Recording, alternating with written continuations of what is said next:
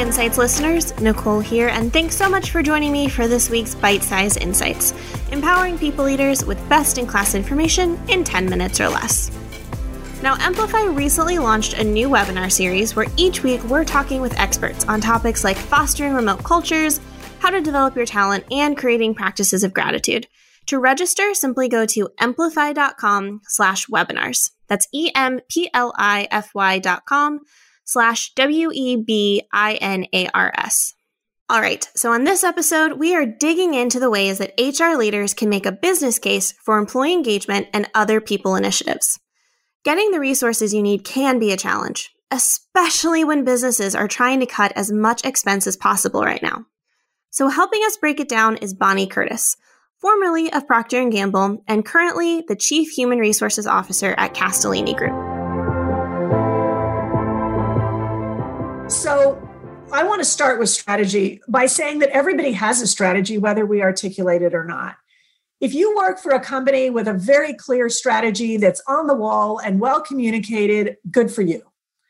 If you work for a company where no strategy has ever been articulated and you're in a position to help business leadership create even a small strategy that everybody can rally around, you probably need to do that.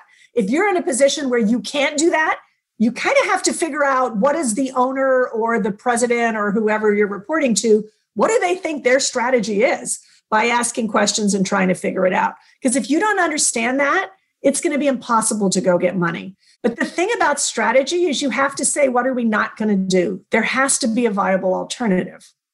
Great strategy is Southwest Airline. And I had the opportunity to hear their CEO talk in 2008. And he explained that this is what they're about. Become the world's most loved, most flown, and most profitable airline. And he was very clear. We are after the leisure traveler. That's who we're after. People who would have driven or not gone if they couldn't fly Southwest. And he said at that time, we will never charge for baggage. That was right when everybody else was starting to charge for baggage. So here we are 12 years later, and Southwest is not charging for baggage. And they are the only ones left not charging for baggage. So they really struck to their principles. So if you think about Southwest, a viable alternative could have been first class, business class passengers, and let's cater to them. That's where the money is. And that's what all their competition is doing. They don't even have a first class section. So they're clearly not doing that. They could have said, let's go to Asia. That's a very lucrative market. They didn't do that. They stayed here. So they were very clear. We're giving up things in order to stay true to our strategy. And that's part of it. When we were doing some strategy work for Castellini, I recommended to the owner that maybe we want to buy an organic field so we could grow organics. And he looked at me and said, Bonnie, I will never buy an organic field. And I'm like, okay, got it. He made a choice of what he was not going to do. And we have to be willing to do that in order to have a good strategy. So there's different processes to creating a strategy. This is one I like that I've used at Procter. I've also used it at Castellini. You can look it up on Google. It's called the Monitor process. Basically, it starts with what's our vision, and then where are we going to play? And then how are we going to win? Once you've got a strategy for the company, then what I've done is create a functional journey map. Basically, it's a 5-year plan that talks about what am I going to deliver? What are these metrics in green that I'm going to give the company over the next 5 years? This is kind of scary and takes a bit of courage because you have to commit to things you don't know how you're going to do them yet, but the company clearly needs them to deliver their strategy, so you sign up to do them. Processes and systems are the asks. In order for me to deliver these metrics, I need these processes and systems. And then behavioral shifts are what has to be true. For safety, personal safety, if you have a bunch of managers that believe, accidents happen and there's nothing you can do about it, you're never going to hit your goals on safety. So you need to think about that too. What is cool about this is then I can explain to people what I'm working on, whether they're the new hire or the new business partner, a vendor I'm trying to hire to do something like this is what I'm doing. I work with my leadership team to create this. I send the draft form out to all my business partners so they can do input. And then I can use this every year when I'm looking for budget money or when we're doing annual reviews.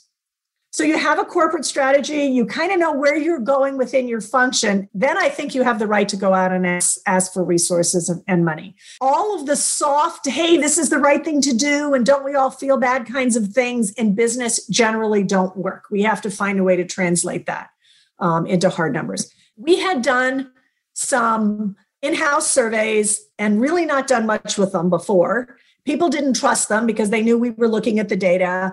And I came in and said, we need to figure out what we can do to drive engagement here. This is a pretty low wage industry with high turnover. What if we could get great engagement and get our people to stay and get promoted and drive this thing to a place that the produce industry's never seen? Again, I needed money. So I went and looked at 5 survey companies because I kind of knew what I wanted because P&G had stuff that I thought was really good that I thought we could improve on. And I picked one that I wanted. And I went to my boss and asked for it. Conceptually, he was okay with it, didn't really want to spend the money. So then I went to the operations leader and said, if I could drive productivity with engagement, because by then I'd done enough research to know that it's not happiness, it's not satisfaction, it's engagement. That's what drives productivity. What could we do with that productivity? So he and I worked on that together, went back to my boss, brought the CEO of the company in to meet with my boss and explain their algorithms and all that stuff. And that was enough to push him over the edge. The money we were going to generate through productivity, plus this idea that we could be like the rockin' produce company in the United States. So we did that 2 years ago. Thank goodness we did, because when COVID hit, I really wanted to understand where our workforce is. And we've been able to keep it up because the survey happens every 3 months. Final thoughts on that. First of all, make sure your company has a strategy. And if it doesn't, try to figure out what it is. Because if you can't tie what you need to that strategy, you're never going to get your money. Use resources. When you're sitting at the table trying to figure out who's going to help you, finances always needs to be there. So I bought lots of lunches for my finance friends, trying to figure out how to get them on my side and help me calculate some of these things. Sometimes your friend is QA. Sometimes it's IT. Sometimes it's operations. Figure out who your friends are going to be at the table and engage them early. Have resilience. You heard me say, I went back. Literature says it takes 7 times to convince people to do something different than they want to do. And I have found that to be absolutely true. And then the last thing is go after it with passion. If you are not passionate about what you're asking for, you're not going to get it.